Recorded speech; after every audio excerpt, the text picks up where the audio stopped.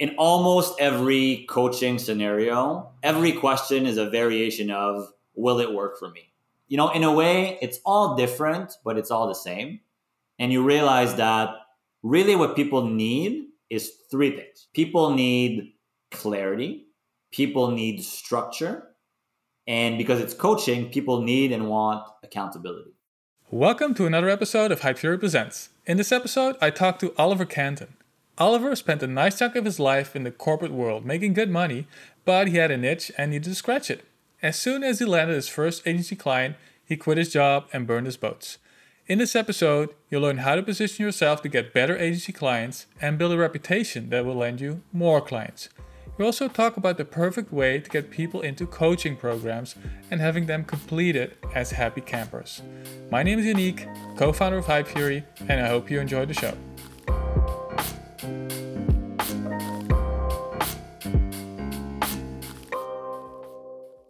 Cool, okay. Thanks for being here, man. Tell us a little bit about yourself.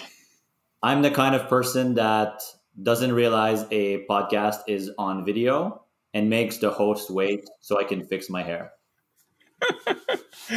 That's all people need to hear. Tell us a little bit about your backstory. About my backstory, sure. I'm 36 years old today, and until I was about 31 or 32, I was in the corporate world doing sales and marketing. I always knew in the back of my head that there was something more, something better, something bigger. And I discovered online business. So let me actually take one step back. I always knew there was online business, obviously, but I thought that the only way to really make it was to have a tech startup or to get VC funding, right? And to create a piece of software. And I'm not be the next Google. That's it. Exactly. Right. So when I saw what some kids were doing with drop shipping, for example, when I discovered what direct response copywriting is, so I knew copywriting, I knew marketing for a very long time, but this different way to basically fulfill a desire or solve a problem online. I got hooked, and we could talk about all the different pieces there. But yeah, today I run a number of online businesses in the information marketing space. And, the skills that I use would be primarily sales and copywriting, but also leadership and team building. The main thing I got from my corporate career, I don't do sales the same way anymore. I don't do marketing the same way, but hiring, recruiting, finding talent, developing talent, that's something that I've done a lot of in my past life that I've taken here. And in fact, I think it's one of the biggest gap that many people have. People think that you either do everything yourself or you hire someone in the Philippines for $3 an hour. And people miss the middle part of building a team with talented people. Doesn't mean people in the Philippines can be talented, but there's a difference between data entry type of staff and then you as a founder and then all the other roles that might be there. Yeah, interesting. And so you left a pretty well-paying corporate job as a regional sales manager, if I recall. What was like the moment of inspiration where you said, I'm going to quit this stuff and I'm going to, do something else with my life? The very last job I had was national marketing manager. Just before that, I was a regional sales manager. Before that, I was a director of sales at a bigger company, at a smaller company, actually. I decided to make it work online. I started a local lead gen agency, so Facebook ads, primarily in building funnels. And my niche was dental at that point. And my first retainer, as soon as I got the money in my account for my first retainer, I quit my job. How much was that? It was $3,000. I think I may have said before $5,000, but I actually think it was $3,000. I did some work for free for that person. I found someone in my network who I could do it. I validated that it worked. As soon as I had a paying client, I said, let's go. And of course, that was not what I was making. I was making much more in corporate, but I said, let's go, let's burn the boats. The reason why I did that is because I have a sales background, right? And if there's one job you can always get back, it's a sales job. If you're an HR specialist, I don't advise you burn the boats. But if you're a salesperson, what's the worst that can happen? Yeah. And so $3,000, that wasn't a lot of money, but I guess it was enough for you to say, hey, you probably already had a bit of savings, okay, $3,000, that'll get me, maybe a month of runway at least. And then what did you do after? So I not only crushed it with that client, but I decided to invest in paid traffic to grow. So that, for context, so that was a very conventional agency, local lead generation, a specific niche. So I was working with dentists. I had a specific sub niche in dental for a specific product in dental. So I was laser focused on getting a specific type of patient or client for that dentist. Once I nailed that down, I created a very solid lead magnet and I ran paid traffic to promote it. And I got a bunch of calls. I closed a bunch of other clients and I very quickly ramped up that agency to 30 to 40K per month. And then I got into other stuff that we can get into. But I would say within maybe 100 days, something like that, I ramped up very quickly. Because again, for context, right, if you're listening to this and you're 18 years old, I was 33 years old or something like that. And, I wasn't broke. So putting 10K in paid traffic for me, it wasn't a big deal. It was like, well, do I put this in Apple stock or do I believe in myself, right? Yeah. And so with an agency, there's always two sides to a story. You need clients and you need to get those clients, at least. That's what your business was about. So you mentioned that you actually got like the dentists in via the lead magnet. And I guess, how are you getting them the clients?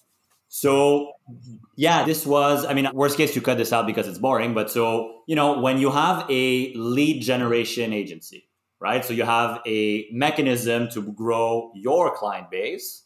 You're really doing your lead genning for yourself and you're lead genning for your clients. So much like in you as an agency, you want to be very specific in who you want as a client. You want clients who are very specific about what they want. So in my case, it was dentists that do ortho, that do a handful of procedures that started with only Invisalign, which is like the plastic braces replacement. And I got into a few other procedures. Now, if you're listening to this, almost nothing is saturated. Dental is not something I recommend, not because you would compete with me. I don't do that anymore. If you want to do it, do it. But it is one of the most challenging niches to make work, especially if you don't have money for paid traffic. If you think you will grow with cold email, you probably won't, honestly. But anyway, so I picked a customer avatar, so dentists with money, with a desire to make more money, with a budget to fulfill that desire, and with a specific service, so those ortho services that have a high ticket. So if a dentist paid me, and I had different packages and whatnot, but let's say if a dentist pays me 3K or 4K, and they close one case, they break even. And if they close two cases, they profit. So that's how it was relatively simple. And one line I actually got from another dental marketer. So I stole this idea from someone, which was a good idea. It's one of the angles was, let me make you supermarket famous. So I would work with people from relatively small town, like a small town in Pennsylvania, a small town in New Jersey, a small town in Texas, etc. And not that many are advertising correctly, right? So if you can craft a decent story with the dentist who's your client, and you can make it work pretty well. And my model was people paid me a retainer, so 3 or 4K. They would pay for the ad spend. And of course, the more ad spend, the better they'll do. So let's say the person ended up spending 10K a month, right? So some money for me, some money for ads. You can really dominate a local market for that. And again, because of the value of each transaction to ROI and to make money, it wasn't very difficult. The hardest part in this specific niche is to get the dentist on the phone. Getting the decision maker on the phone is extraordinarily difficult in this particular niche for a number of reasons. And one of the things I did, I found the biggest Facebook group, the most active. I befriended and helped the guy who runs the group, who's still a friend. His name is Paul Goodman, and he goes by Dr. Nacho. He's an awesome guy. And it sounds douchey, but I created a bunch of value in that group for free. Like I spent hundreds of hours in that group, creating value, helping people, even helping people in the most minute things, right? Like I live in a small town, people have dial-up internet. Well, hey, here's a flyer company you can use. Here's the copy for your flyer. Like doing everything to put myself in a position where if you wanted marketing, I was the guy. So that got me organic clients as well. So my cost of acquisition for my clients at first it was all paid traffic, but then I got a bunch of organics. I went to in-person events. I sponsored some things. So, very old school and new school playbooks together. So for dental specifically, doesn't mean that you need to do that. Maybe not. But there are things that don't need your keyboard for you to win necessarily, right? There's different tactics. And a lot of times old school tactics can work very well because no one wants to do them anymore. And so how did you get them leads? How was the story on that? It was ads. It was straight up Facebook ads, Instagram ads. So my first clients actually went in person to film creatives. So I personally took my phone, wrote scripts, had a teleprompter, got my dentist clients to do that. And then once I had the formula, then I used a lot of Facebook Live. So other clients, I would either interview them with my presence or not. I would create content for ads by doing a live. I would print physical collateral like, hey, top 3 mistakes you're making, blah, blah, blah. Create fun, interactive things, run that for traffic, and then retarget. And then I had funnels. I had pre-qualifying questions. I have paid for a dental prospect's Uber to get to the dentist. I have facilitated financial lending for someone to get approved for a $30,000 dental transaction, for example. So I did anything I needed to do to make it work. And so you also interviewed like the patients and you had like a before and after thing or just... I did not personally interview patients, but I provided the mechanism, the scripts, the software, the tools for my clients to do that. Cool. I bet that works. If people see, oh, it looked like this before and it looked like that. Yes. Now in dental and with Facebook, you're not really allowed to do before and after. So there's some black hat stuff there that we're better off not recording. But really, I think the lesson to all this is think of the entire customer journey, right? What has to be true for your clients to be happy to spend 3, 5, 10K with you and with ads per month? What has to be true for them for you to be the last expense they ever cut, right? The correct answer depends on each person, each niche, but that's the thinking you have to do behind it. Okay, and so you ramped up your agency pretty quickly to 30, 40K. What happened then? You stopped, ramping up. You already had a decent business. Guess it wasn't necessary, but... So this is where I really learned more and took the time to understand. So an agency that you do a service for people, that's a done for you, right? So I am performing a service for you. So that scales to a point. This is where I learned about done with you. So coaching and information products. And by learn, I mean really got it, right? So I had already written copy for a number of people in the information marketing space, PD Mangan being the one that I've talked about openly. So he was already doing one-on-one consults, but he didn't have a coaching program. We became friends. We were talking every week. So let's say we met in 2019. By early 2020, I had met him in person. I spent a week at his house. He and I brainstormed and figured out how can we take his business to the next level, right? And he has a lot to offer. He's an extraordinary person. He had worked with a few different people in the past, but they hadn't cracked how do you predictably attract coaching clients. And one of the missing problems, or one of the problems, was that he was promoting one-off consults. He wasn't promoting an outcome. So what were you really going to get out of this, right? It became from an intellectual exercise to a transformational exercise. So we partnered to build this program. And the dental stuff during COVID, as you can imagine, it wasn't very good, right? So a lot of places shut down. I had clients on pause. So I'm like, what am I going to do next? So I can save you all the details. But I partnered with PD, so at Mangan150 on Twitter, to package a coaching program. And we launched that in February 2020.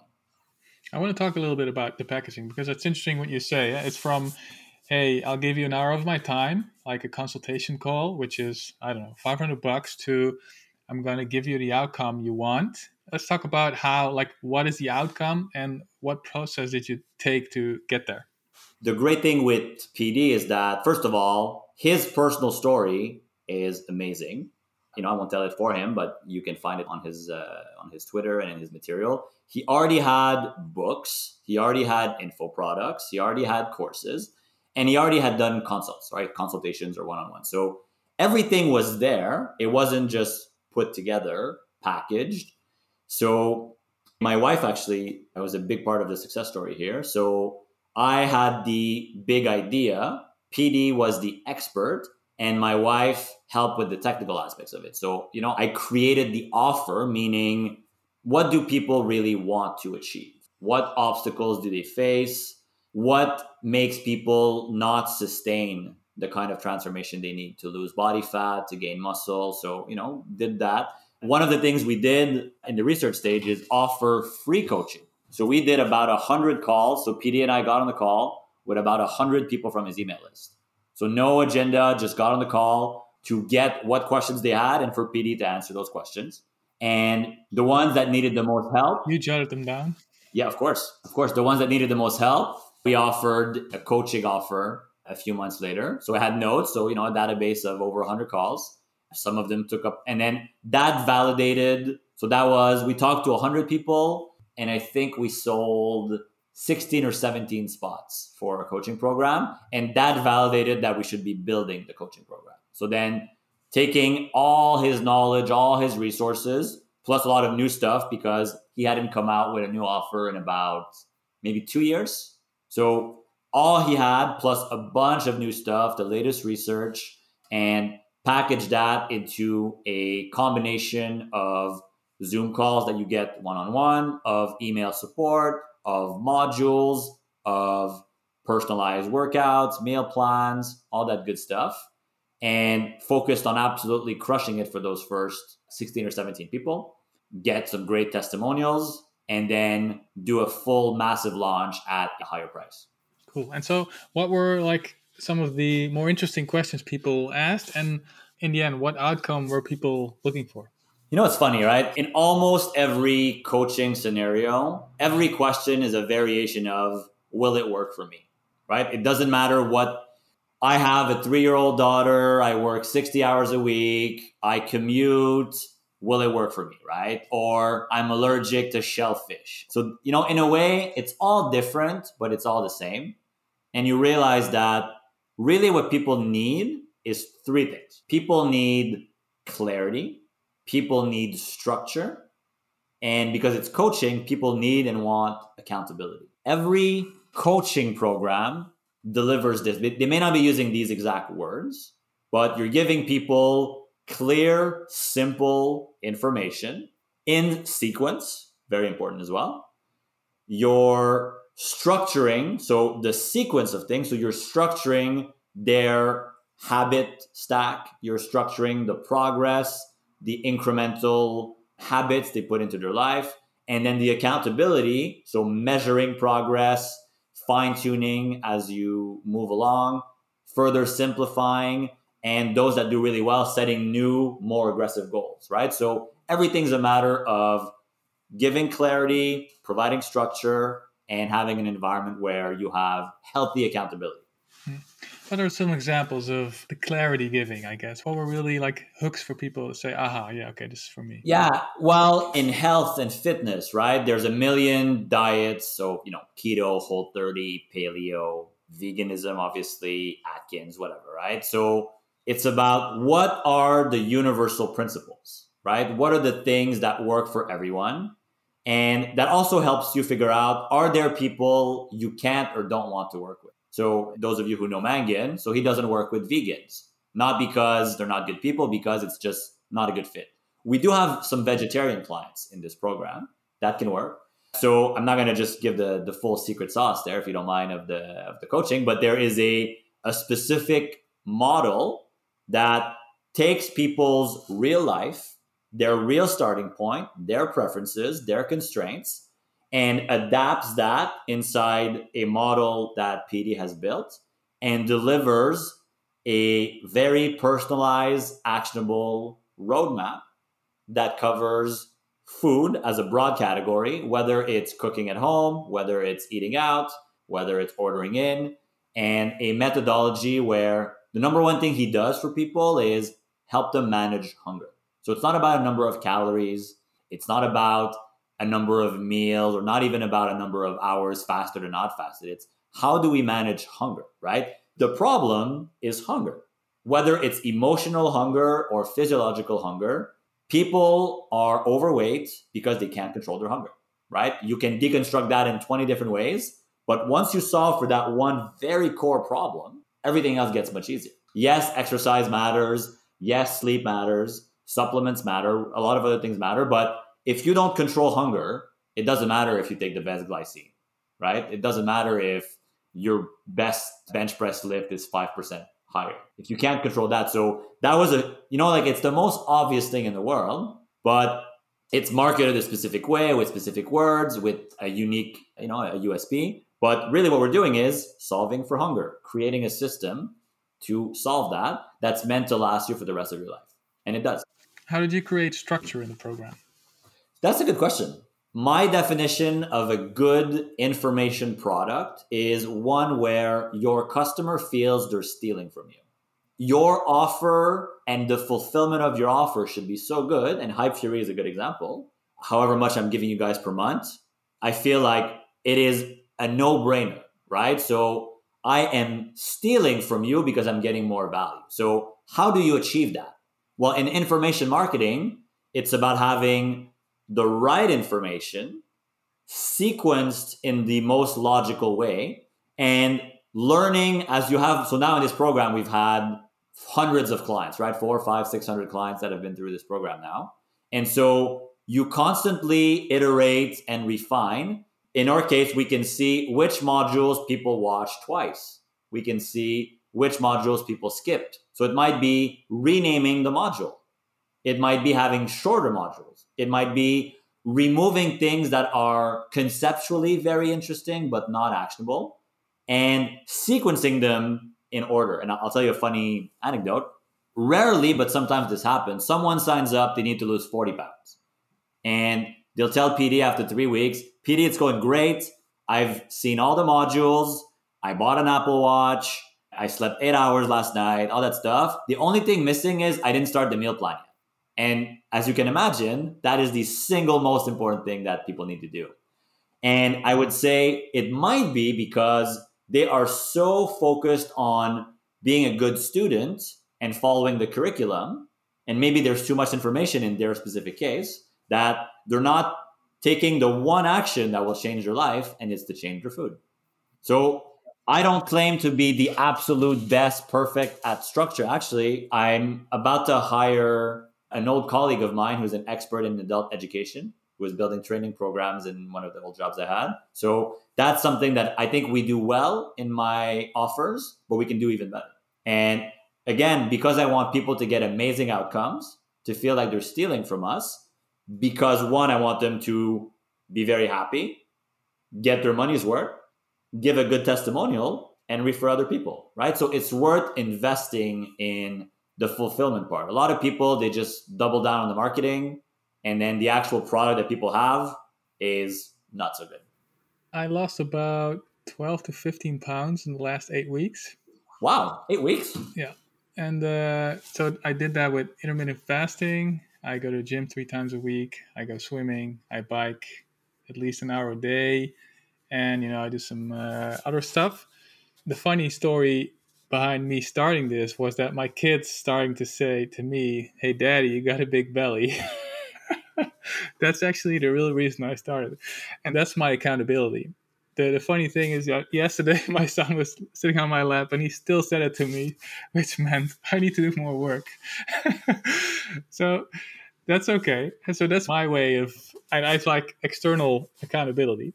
What's a good way to incorporate accountability inside like an info product or like a coaching thing? Well, so you've partially answered. So, what is your why? Like, why does it matter? Like, okay, you want to be 14% body fat. You want to have this physique, this level of energy. Why? So children, that's a really good reason, right? Just being a good role model for children and demonstrating the kind of behaviors that will lead to good outcomes. For some people, it is to be proactive. right? So PD is 66 years old. So as you can imagine, the customer avatar, the average is probably 45 years old. A lot of them now, they're seeing their parents not do so well, right? Which is unfortunate. They want to help themselves so they can help others. So avoiding pain is a huge why, right? Pain might be diabetes, it might be heart disease, it might be mobility issues. So finding out the why and trying to find, if people give you 10 reasons, well, what is the number one reason, right? And what are you afraid of? And making them realize what will happen if you don't take action, right? You've paid money to be in this program. That's great. But I'm sorry to say, the monetary transaction will not just solve your problem. Now you have skin in the game. So we do a lot of things. We use a lot of James Clear's Atomic Habits. So we do a habit contract. We find the why. We ask people what is their preferred accountability check-in schedule. So for some people, it's daily.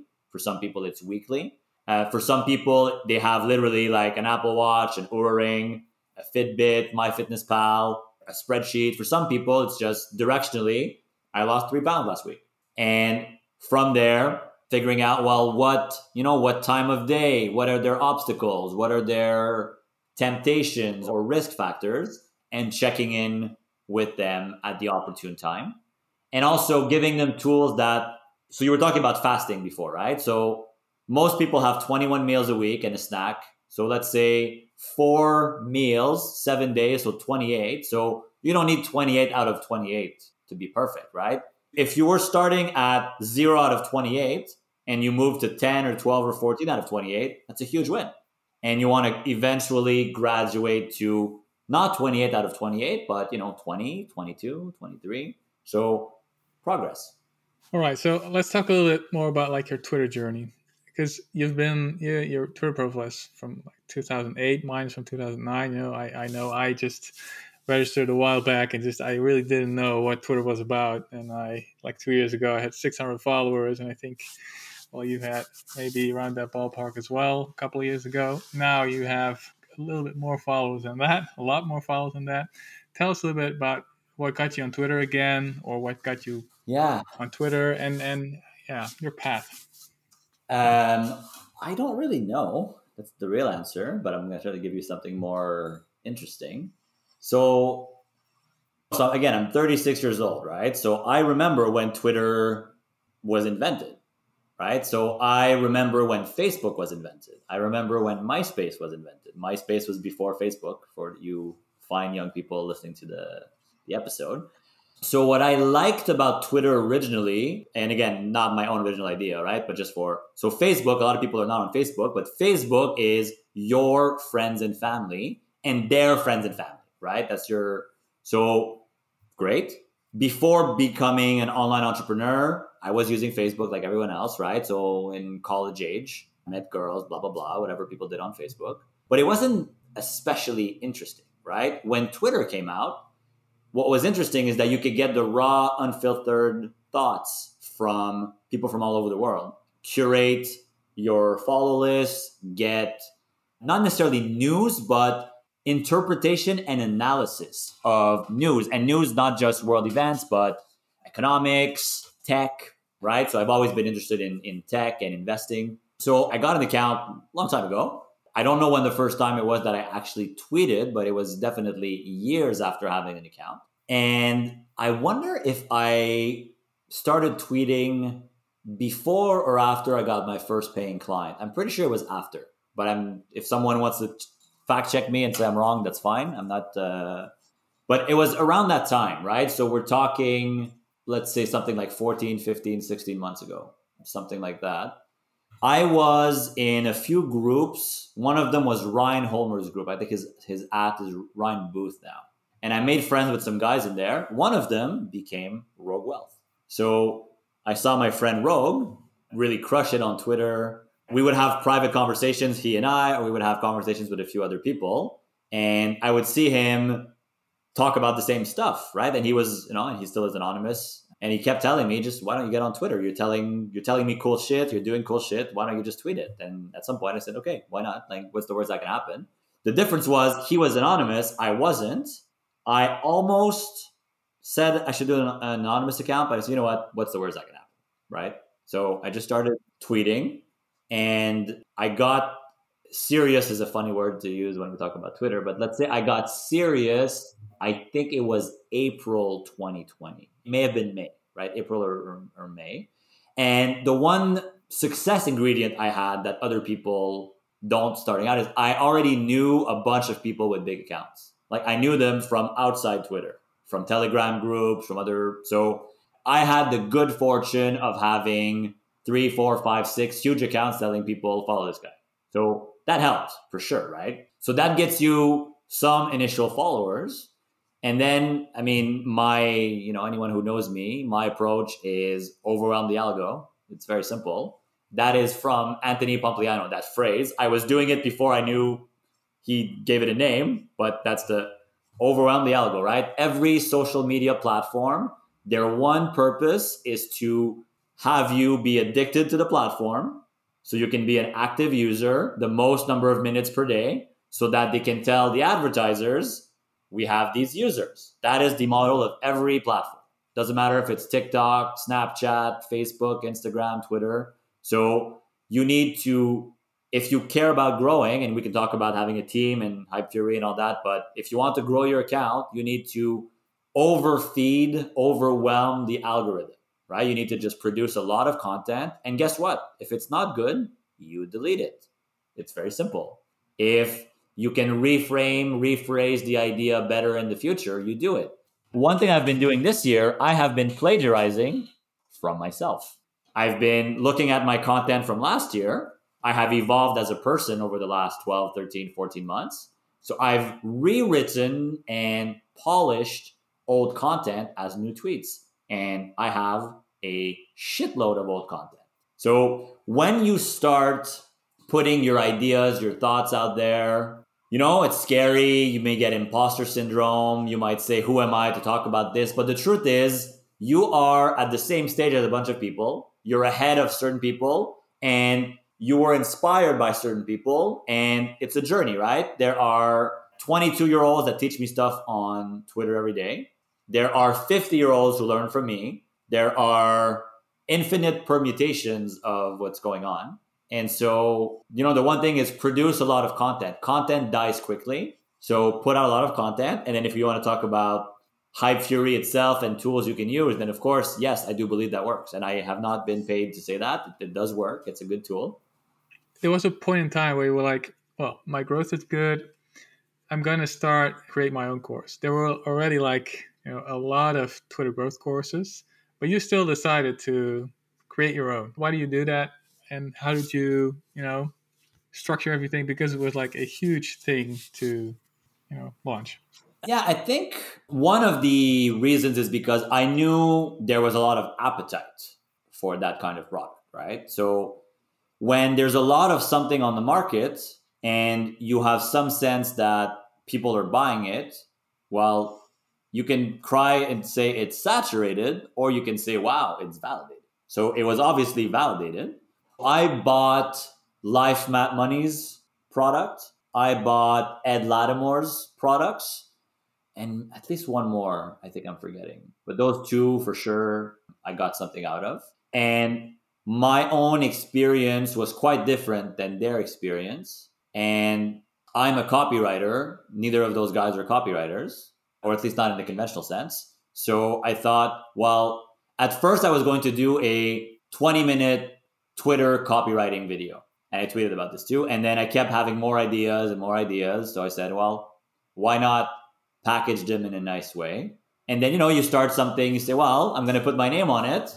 Why not make it really good? And then people would give me ideas. Why don't you talk about this? A few friends said, hey, do you need help? And I said, yeah, why not? So, Jose was one, Joey is one, Joshua Lysek is one. I'm going to forget others and they're going to be mad at me. It's okay. So I ended up, creating this group of all-stars and, giving the market what it wanted and what it needed. I have talked previously about some products or offers that I feel are not very good, either the quality or the person's ethics. So I don't think we need to go into a lot of depth there, but people who talk about doing something and have a product that talks about doing something, that talks about doing something, that have experience doing nothing else, I don't have a lot of respect for those people. Let's just say that. I read it. So what was really interesting about like the path you took on like the course building was you had a big launch, a lot of people jumped in, but the price was $0. Why did you do that? The most honest and arrogant answer is I didn't need the money. I'm sure I could have made 50, 100K, 200K from that course. I didn't need it. I wanted to position myself as bigger than the 29-year-old or $29 course. And my business model is I either do amazing free stuff or amazing premium stuff. I don't do the middle for positioning reasons. You'll never see me put my name on a 20, 30, 40, 50, $100 offer. Never. I will never do that. The experience was positive. I would do it a bit differently. I would charge $1 if I was to redo it, just because people having just a little bit of skin in the game, I think would be better. And I actually would have fewer modules in the course. I would have made it more condensed, and maybe I'll fix it up at some point, but there, it should be like the best info, right? Okay, well, you've done this part. You should be here now, right? Like if you haven't done these actions, if you haven't achieved these outcomes, don't keep consuming more content. Get to this level, right? Like if it's an agency course, if it's like, well, have you warmed up your domain for cold email? No, well, go do that now, right? I don't care about your logo. Go warm up your domain for your cold email. Funny. Yeah. And then, well, you sold, as in a lot of people like bought into your course and then you vanished. I vanished. So I decided that hibernation wasn't just for bears, and it was very cold in Canada. And for a number of reasons, one of them was personal marriage preservation. One of them was to double down, triple down on the other offers I was working on. And because basically I'm very extreme as a person.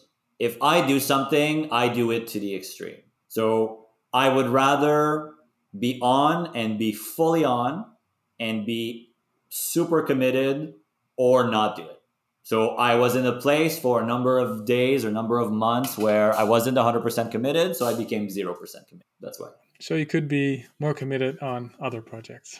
That's it. Or things in your life. Yeah. Cool. And what happened to your account in the interim?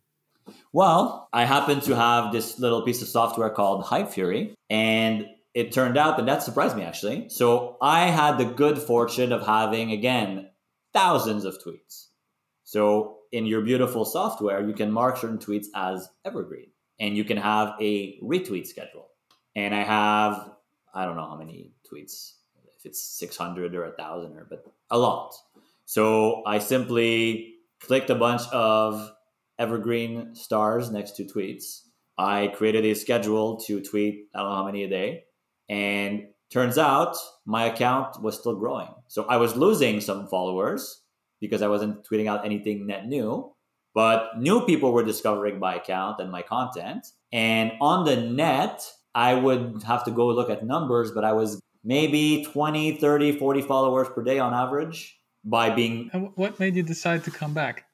My friends harassing me is probably the right answer. Certain people like Rogue Wealth, like Frazzle Dazzle, like PSP French, and they were lying to me. They were saying, "Oh, everyone's saying you should come back," and I'm sure no one was saying I should come back. But they were plagued with my ego. They was like, "Oliver, everyone's saying you should come back.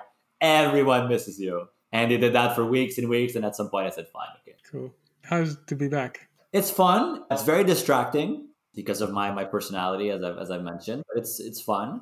Yeah, some people told me, "Oh, it's very different." I don't think it's very different. People fixate on one thing, right? So agencies were the hot thing so like drop shipping was the hot thing a while ago. Agencies were the hot thing. Now it seems to be SaaS, so software. But it's still the same thing, right? It's people focus on one thing. And it doesn't mean that thing is good or bad. It just means people can't focus on more than one thing. People love to chase a shiny object instead of focusing on one thing. So there are guys and girls who, unfortunately, are probably 90% close to signing their first agency client, but then they're going to say, "Oh, no, now I need to do a SaaS." And there are people that'll start their SaaS, and then whatever the next new thing is, my MR is $50 a month, but now I need to switch to this. So this is the danger, right? It becomes an echo chamber, and it makes you think like your choice is not the hot new choice, therefore it's the wrong choice. And of course, that's not true. Bad incentive. What are your plans now? Now you're back. Stop drooling and spending the GDP of a small nation every day on JewelPod. That's one plan. What can I talk about? So I have a few things that I'm doing now. So I no longer run. It's been a while already. I don't do any local lead gen. It's been quite a while. So I'm still very much involved with PD. I have a new-ish agency where what I did for PD, my team and I do for other experts. So I'm working with about 10 other clients at the moment that have either a coaching program or an info product or a combination. So that's what I'm most passionate about and interested in. I've had the pleasure of landing into a great team and now building a great team. It is very, very fun, very rewarding. So that's my new Twitter bio. That's what I'm talking about. It's this new project where now we're 4 other people and me. So 5 people doing this for our clients. And how do you get those clients? So the good thing is right now it's all reputation and it's mostly people coming to us. Or, like you may have even seen me on the timeline asking someone, hey, when are we creating a coaching program for you? Right? So either very, very gentle, hey, are you interested? Or people in my DMs or one of my partners' DMs to make that happen. At some point, I'm sure we'll have something more formal, but I think for this year, there's really no need. We have plenty of leads and already existing clients to work on. So it's, that's it. I have a couple of other things that I can't quite reveal yet, but they will have to do with becoming a better marketer, becoming a better salesperson, and becoming a better, more fulfilled person. Nice. And so let's say I'm a new guy on Twitter. I know a little bit of copywriting. How would you go about that? How would you, get to an account which has 20,000 followers in a couple of months? Well, I would probably manage your expectations. Unless you're running ads or paying for shout outs or whatnot, you're probably not going to be at 20,000 in a couple of months. I think, and you probably have more numbers than I do at this point, so you have data, but if you can get yourself in a position where you're getting about 100 followers per day, that's pretty solid, right? I would say so how does that happen? Well, so I guess if we had to build models, right? So maybe you're learning in public, maybe you're entertaining in public, or maybe you're teaching in public. And of course, those, they intersect, but I would say those are, in our Twitter world, right, those are the 3 main things. So you're learning, you're teaching, and you're entertaining. I like to think that I'm doing all 3. I don't know if the market agrees, but that's what I think. And so if let's talk about Don Vesh, right? So his ad was Devesh before, now it's Don Vesh at DONVESH. So a great example of someone who went from learning in public to teaching in public, right? So if you go and study, I don't think he's deleted most or any of his old tweets. If you go and model not exactly what he's saying, but the evolution of his message, he recognized and partnered with people with more experience. And I was very pleased to play a very small part in his journey. And so that's it, right? Like, where are you now? I don't know where you are in this hypothetical example, but I think you are in one of those 3 categories: learning in public, teaching in public, or entertaining. And Lawrence King tweeted something once where it was, you should talk about 3 or 4 different topics and have fun.